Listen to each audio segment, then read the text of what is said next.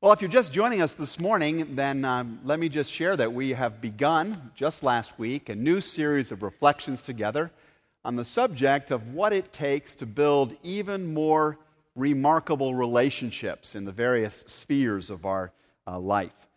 Many of us, I suggested last week, find ourselves settling into merely regular relationships which are normal enough, but which are frustrating and irritating and difficult.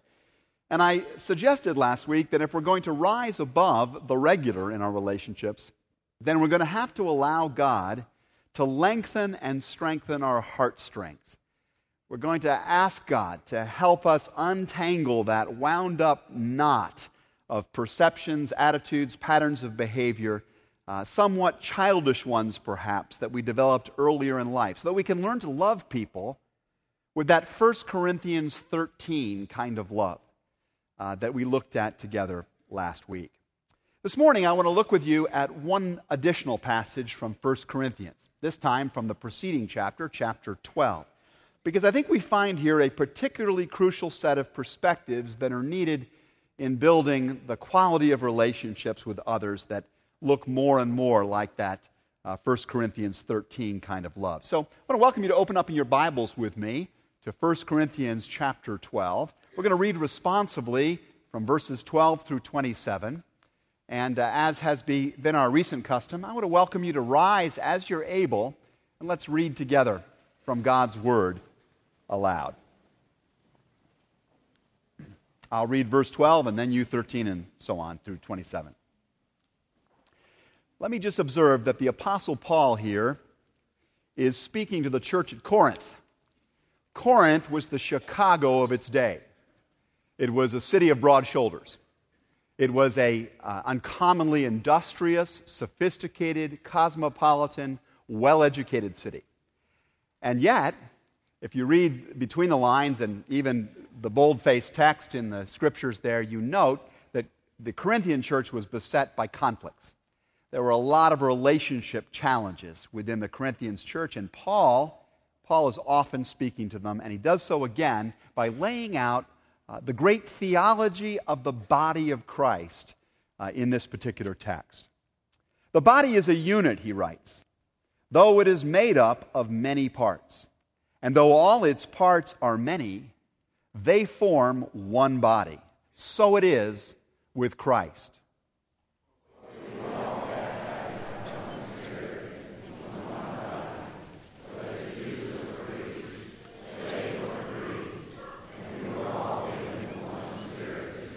In other words, Paul is saying here that if you're a follower of Jesus, you have an uncommon new sense of identity and passion for finding unity, seeking unity with Christ and with other human beings because of the power of God's Holy Spirit at work.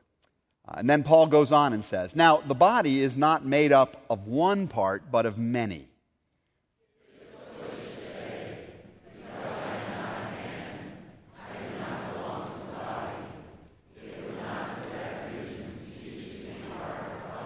And if the ear should say, because I am not an eye, I do not belong to the body, it would not for that reason cease to be part of the body. If the whole body were an eye, where would the sense of hearing be? If the whole body were an ear, where would the sense of smell be? But in fact, God has arranged the parts in the body, every one of them, just as He wanted them to be.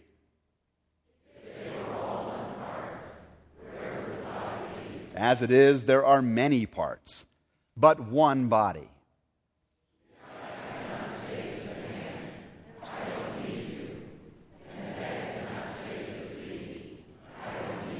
On the contrary, those parts of the body that seem to be weaker are indispensable.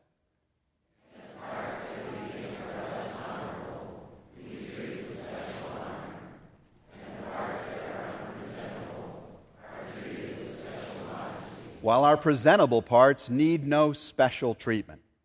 But God has combined the members of the body and has given greater honor to the parts that lacked it. So that there should be no division in the body, but that its parts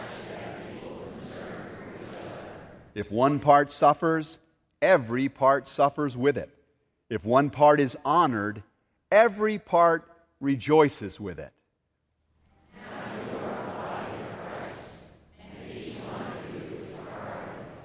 This is the word of the Lord. Thanks be to God. You may be seated.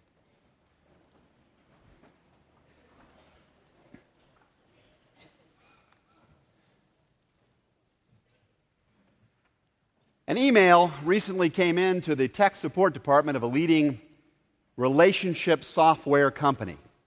And the text read as follows. Dear tech support, last year I upgraded from boyfriend 5.0 to husband 1.0. And I noticed a distinct slowdown in overall system performance. The slowdown was particularly evident in the flower and jewelry applications, which operated flawlessly under boyfriend 5.0.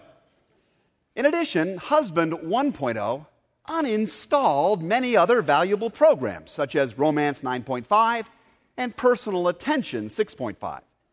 It then installed undesirable programs, such as NASCAR 6.0, NFL 5.1, and Golf Clubs 4.1. Conversation 8.0 no longer runs, and House Cleaning 2.4 simply crashes the system. Please note, I have tried running Nagging 5.3 to fix these problems, but to no avail. What do I do? Signed, Desperate. Would you like to know how tech support responded? Dear Desperate, we're sure we can help you. First, keep in mind, Boyfriend 5.0 is an entertainment package, while Husband 1.0 is an operating system. We suggest that you enter the command, I thought you loved me.html, then try to download Tier 6.2 as you also install the all-important Guilt 3.0 update. If these applications work as designed, Husband 1.0 should then automatically run the applications Jewelry 2.0 and Flowers 3.5. However, remember that overuse of the above application can cause Husband 1.0 to default to Grumpy Silence 2.5 or Beer 6.1. Please note that Beer 6.1 is a very bad program that will download the Snoring Loudly beta. In summary, Husband 1.0 is a great program, but it does have limited memory, and it cannot integrate new applications quickly. You might consider buying additional software to improve memory and overall performance. We recommend Lingerie 7.7. Good luck. Signed, Tech Support.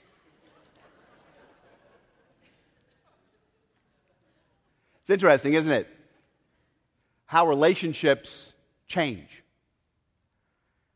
Whether it's a marriage or a work partnership, a great friendship, or one of the other relationships of life, all of us at the start bring to it incredibly high expectations. We're aware, I think, at the beginning of all the things we've got in common.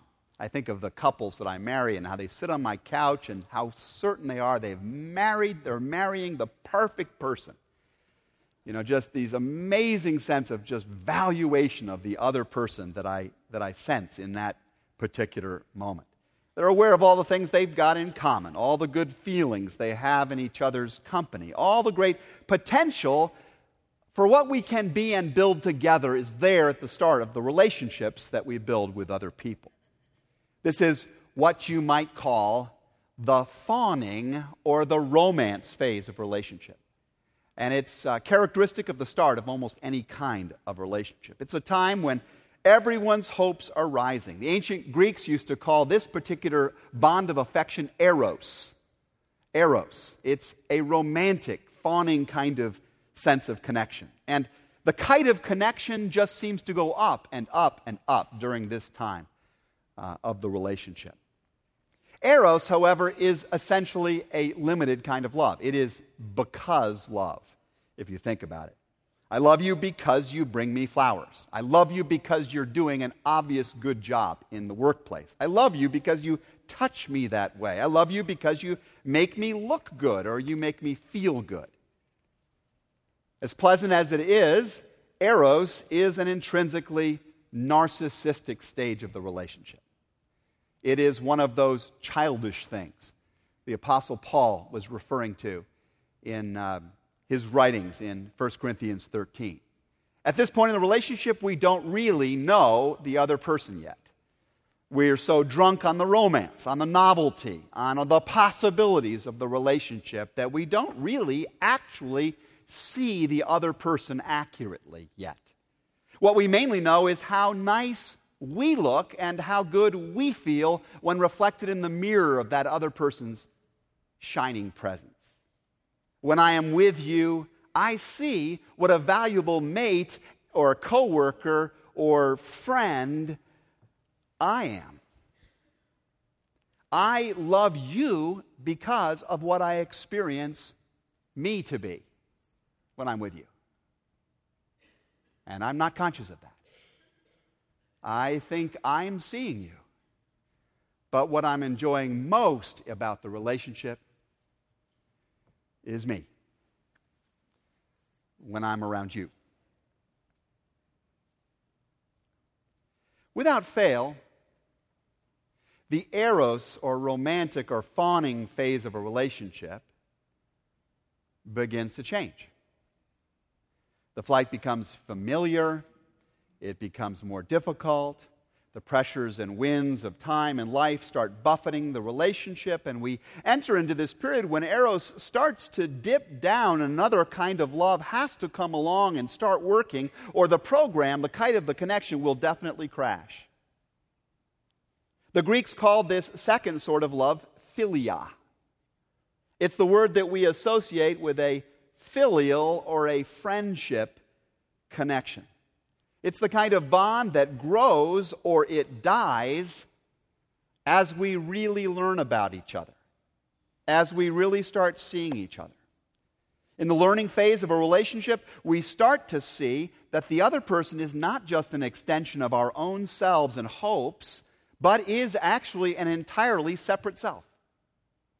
Somebody with a set of attitudes and gifts, perspectives, and issues different from ours. This phase can also feel wonderful for a time. Thank God she's got better math skills than I have. Maybe she can get that checkbook sorted out. Or she can cook and I'm not so good at that. Or, wow, he's helping me to learn to play golf and to learn all kinds of stuff. He can fix stuff that's broken. This is great. And then we start to see that there are also these annoying aspects to our differences. Gosh, she didn't do that anything like I would, or like I expected. My goodness, he doesn't seem to care at all about that value, or he doesn't even see that need like I do. We're going to have to fix that. We're going to have to reconfigure that. We're going to replace that. Is what keeps us in there. In time, the very things that we so appreciated about the other person start to drive us crazy. We go from singing, "She drives me crazy," to "She drives me crazy." Right? And maybe at one moment we thought to ourselves, "Oh, I just love how organized and how purposeful she is." And then after a while I'm thinking, she's so rigid. She's so decisive. Or maybe we start thinking, we fall in love with him because he just seems to be so outgoing and so helpful towards other people. And then we start to be driven crazy by the fact that he doesn't ever set a boundary. He's all about other people and not our home life. The very things we loved most are now the things that drive us up the wall and across the ceiling and down the other side. And I'm thinking at this time, if I can only change these things, Philia is essentially if love. Okay? Back in the fawning phase, there's not many ifs. I mean, we're all in at that moment. But in the learning phase, certain conditions and concerns start to set in. I will love you and be for you if the benefits of our relationship continue to outweigh the downsides. If you don't blow it too badly. If I don't start feeling too badly about this relationship. Beneath the surface, there's this growing concern, this sense that there are some things about you that need to change, some programs that need to be configured or reconfigured or replaced, but a mounting concern that maybe they won't change. I thought we were the perfect pair, but maybe I fell in love with you, or I hired you, or I took a job with you, or I befriended you, and you were the wrong person. Maybe I need to move on and find the right person. And so at least 50% of the time in marriage, or better, or more, and an even larger percentage of the time in the other kinds of relationships of life, we do move on. We either give up and go, or we give up and stay. But either way, the kite of that remarkable relationship we once thought we might have together crashes into the earth of the regular. Have any of you been there?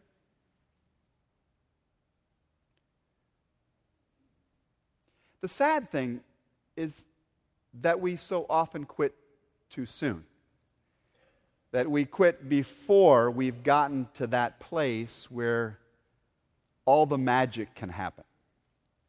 Where all the dramatic growth of character and joy in our connections are ultimately found. Sadly, so often, we just go from relationship to relationship, whether it's in the employment sphere or the love sphere or some other sphere. We go from relationship to relationship, repeating the fawning phase and the learning phase, and then quitting, and then moving on and doing it again. But it's only when eros and philia have plummeted that most of us can get to that place where we, if we look for it, can find the upward draft of the third kind of love that the Bible describes. It's only when because love and if love finally fail us that most of us discover the power and the importance of in spite of love. The Greek word that the Bible uses for in spite of love, you know well. It's agape. Agape is the word that St. Paul uses when he writes 1 Corinthians chapter 13, when he describes the love that is patient and kind, etc., etc. Agape is this kind of love that says, I will love you in spite of the fact that we're so different. I will love you in spite of the fact that we are so different that it will take patience and kindness to love you. It will take politeness and perseverance to keep in this relationship with you. It will take humility and trust. In short, it's going to take a love like God's love to keep this relationship from falling and failing like everybody else's. Agape is what leads us into the yearning for union phase of relationship. That phase when we unite in a whole different way with a workmate or a love mate or a friend.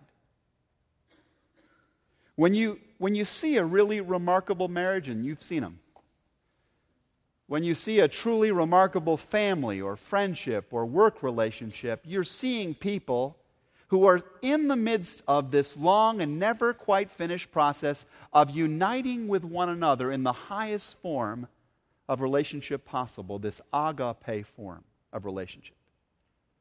And in the weeks ahead, we're going to look together at many of the key attributes or ingredients to establishing this particular kind of powerful bond with other people.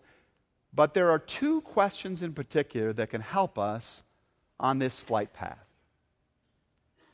And the first of those questions I want to get at by just sort of taking a step back for a moment. When most of us are younger, I know this is true for me, we relate to people out of our insecurity about whether we really have any real gifts, don't we? I mean, we're not sure we do. We're more conscious, perhaps, of the giftedness of others. We're desperately trying to demonstrate that we've got something to bring to the party. We brag, we exaggerate, we retreat, we imitate, we interrupt. All of it's driven by this desperate desire to show that we have some giftedness or try to find some giftedness in the relationship. And as we mature, out of that childish sort of season where we're totally insecure, we can enter unintentionally into a second childish phase in which now we view everyone through the lens of the gifts we've discovered in ourselves.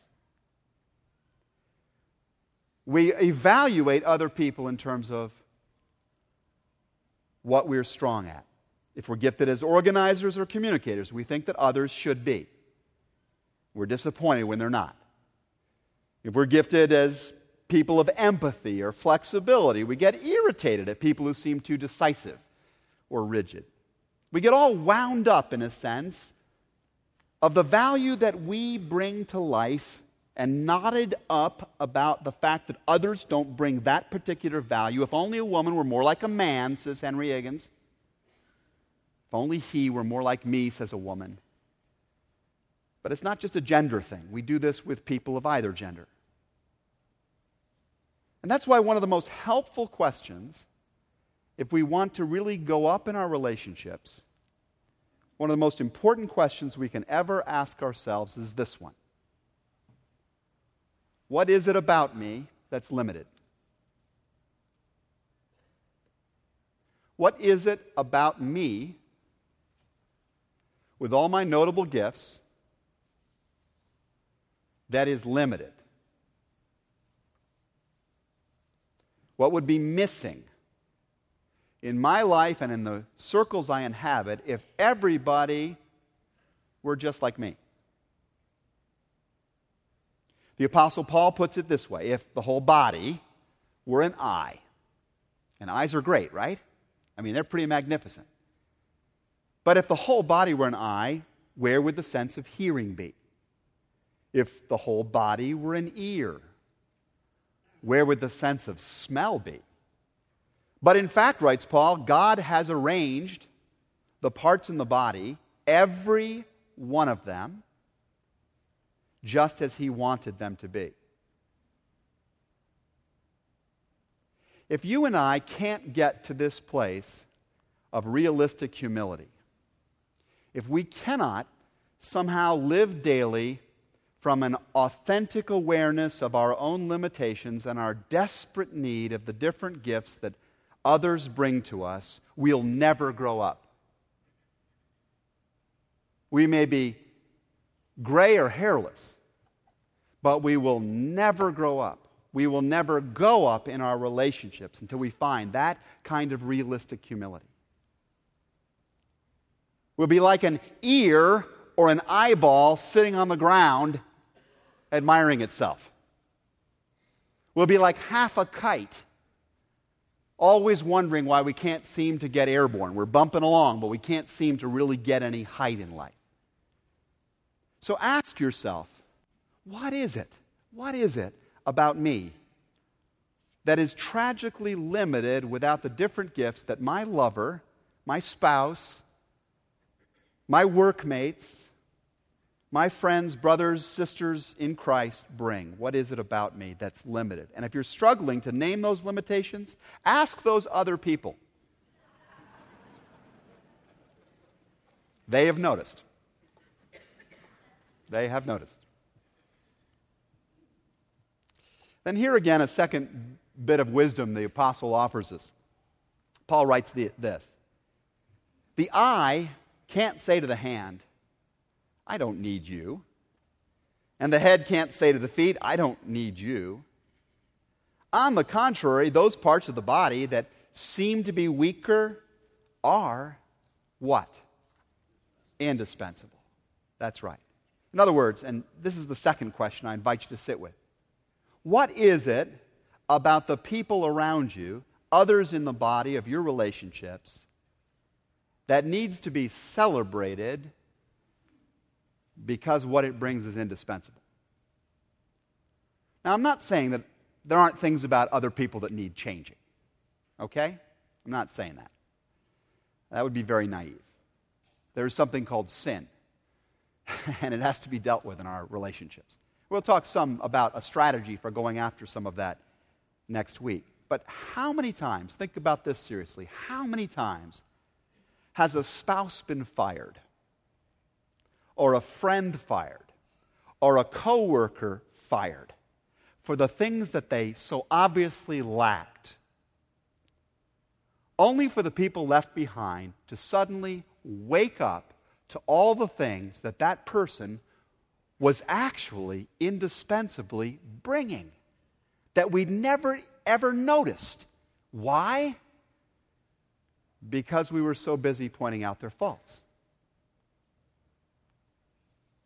Think of how obvious the faults and flaws of people were to Jesus. I mean, he saw with absolute clarity, just his disciples. He understood their flaws. He could look at a guy like Simon, the fisherman, and see how insecure the man was, how shifting he was, what a talker and blowhard he was, how he failed under pressure. Jesus saw that. But he also saw the grit of which Simon was capable, and so instead of giving him the nickname Windbag or Sandy, as the other disciples I'm sure would have thought was far more appropriate for him, Jesus called Simon Peter. He gave him the nickname Peter, literally Rocky. I'm going to call you Rocky because I think you could bring something that can really help my church. And so history records, Peter becomes, by the grace of God and over time, the rock of the early church. In his wonderful book, Organizing Genius, The Secrets of Creative Collaboration, business guru Warren Bennis describes the characteristics of remarkable work groups. Bennis finds particular teams of people who were responsible for some of the most breakthrough, high-flying innovations in modern times. He studies the group that came up with the design of the 747. He looks at the group that came up with the design of the graphical user interface that is foundational to all modern computing. He looks at a variety of these kinds of groups to try and discern what it is about those particular groups that were able to achieve that kind of breakthrough in effectiveness. What was it? What Bennis discovers is that at the center of every single one of these groups is an uncommon kind of leader. The leader is not necessarily more intelligent than other people in the group, frequently not so. This person is not necessarily a harder worker than the other people in the group, not necessarily so. What this person brings is a statistically unusual capacity to recognize the gifts of other people and to create an environment where other people learn to tolerate the differences and the limitations that come with that person, and to harness together the potential of working in union. And this creates the breakthrough. Why don't you become that leader? Why don't you become that leader in your home, in your workplace, in your church, in your team, wherever it may be found? Why don't you become the person who, instead of naming and shaming people for their limitations, that's all the rage, we're good at that, it's done everywhere. Why don't you become the one who delights in people's differences and sees the possibility of those differences meshing for the common good? Why don't you spend the next month celebrating the gifts of your spouse, your children, your workmates, your friends, your church colleagues? Tell them what you consider about them to be indispensable to the life of the body, to you, to other people around them. Author Dave Muir writes that a great marriage is not when the perfect couple comes together. In other words, it's not about finding the right person. It's about being the right person. A great marriage isn't when the perfect couple comes together, it's when the imperfect couple learns to enjoy their differences. For this reason, writes the book of Genesis, a man will leave his father and his mother and will be united to his wife. And they will become one flesh. Yearning for union is one of the strongest evidences of maturity in the spiritual life. It's a yearning for a genuine union with God, a deeper union with others, that is the mark of love in its most developed form, agape. Don't you yearn for that union in your relationships? Legendary CBS newsman Charles Osgood once told the story of two stroke victims. And with this, I'd like to close. The two stroke victims shared a life in a convalescent home. Margaret's injury had incapacitated the entirety of her left side. Ruth's stroke had damaged the functioning of her right side. And what made these conditions particularly sad was that both of these ladies had once upon a time been extraordinarily accomplished pianists. One day, the director of the convalescent center sat them down together on the same piano bench. And he said, Margaret and Ruth, here's what I want you to do. I want you each to put that hand of yours on that keyboard.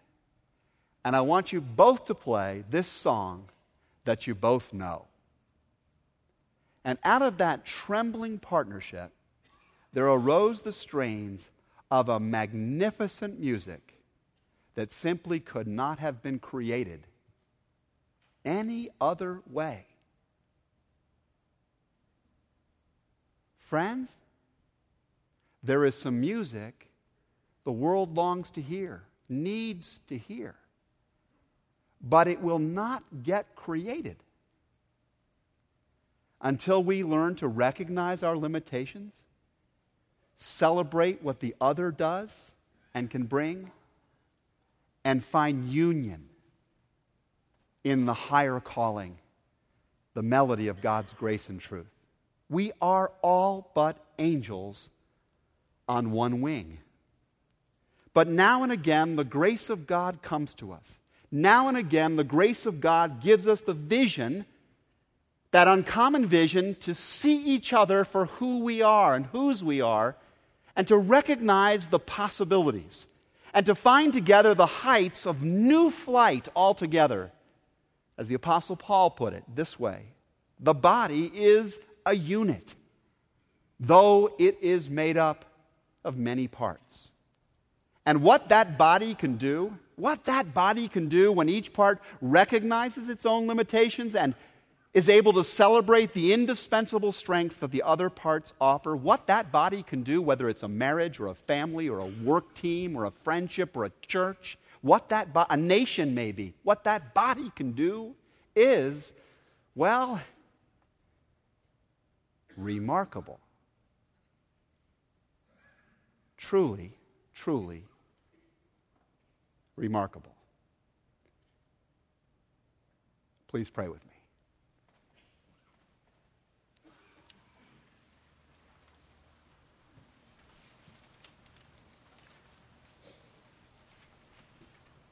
Open our eyes and let us see glimpses of truth you have for me. Open my eyes, illumine me, Spirit divine. And Lord, having given us your greater vision, enable us to love one another as you have loved us. Amen.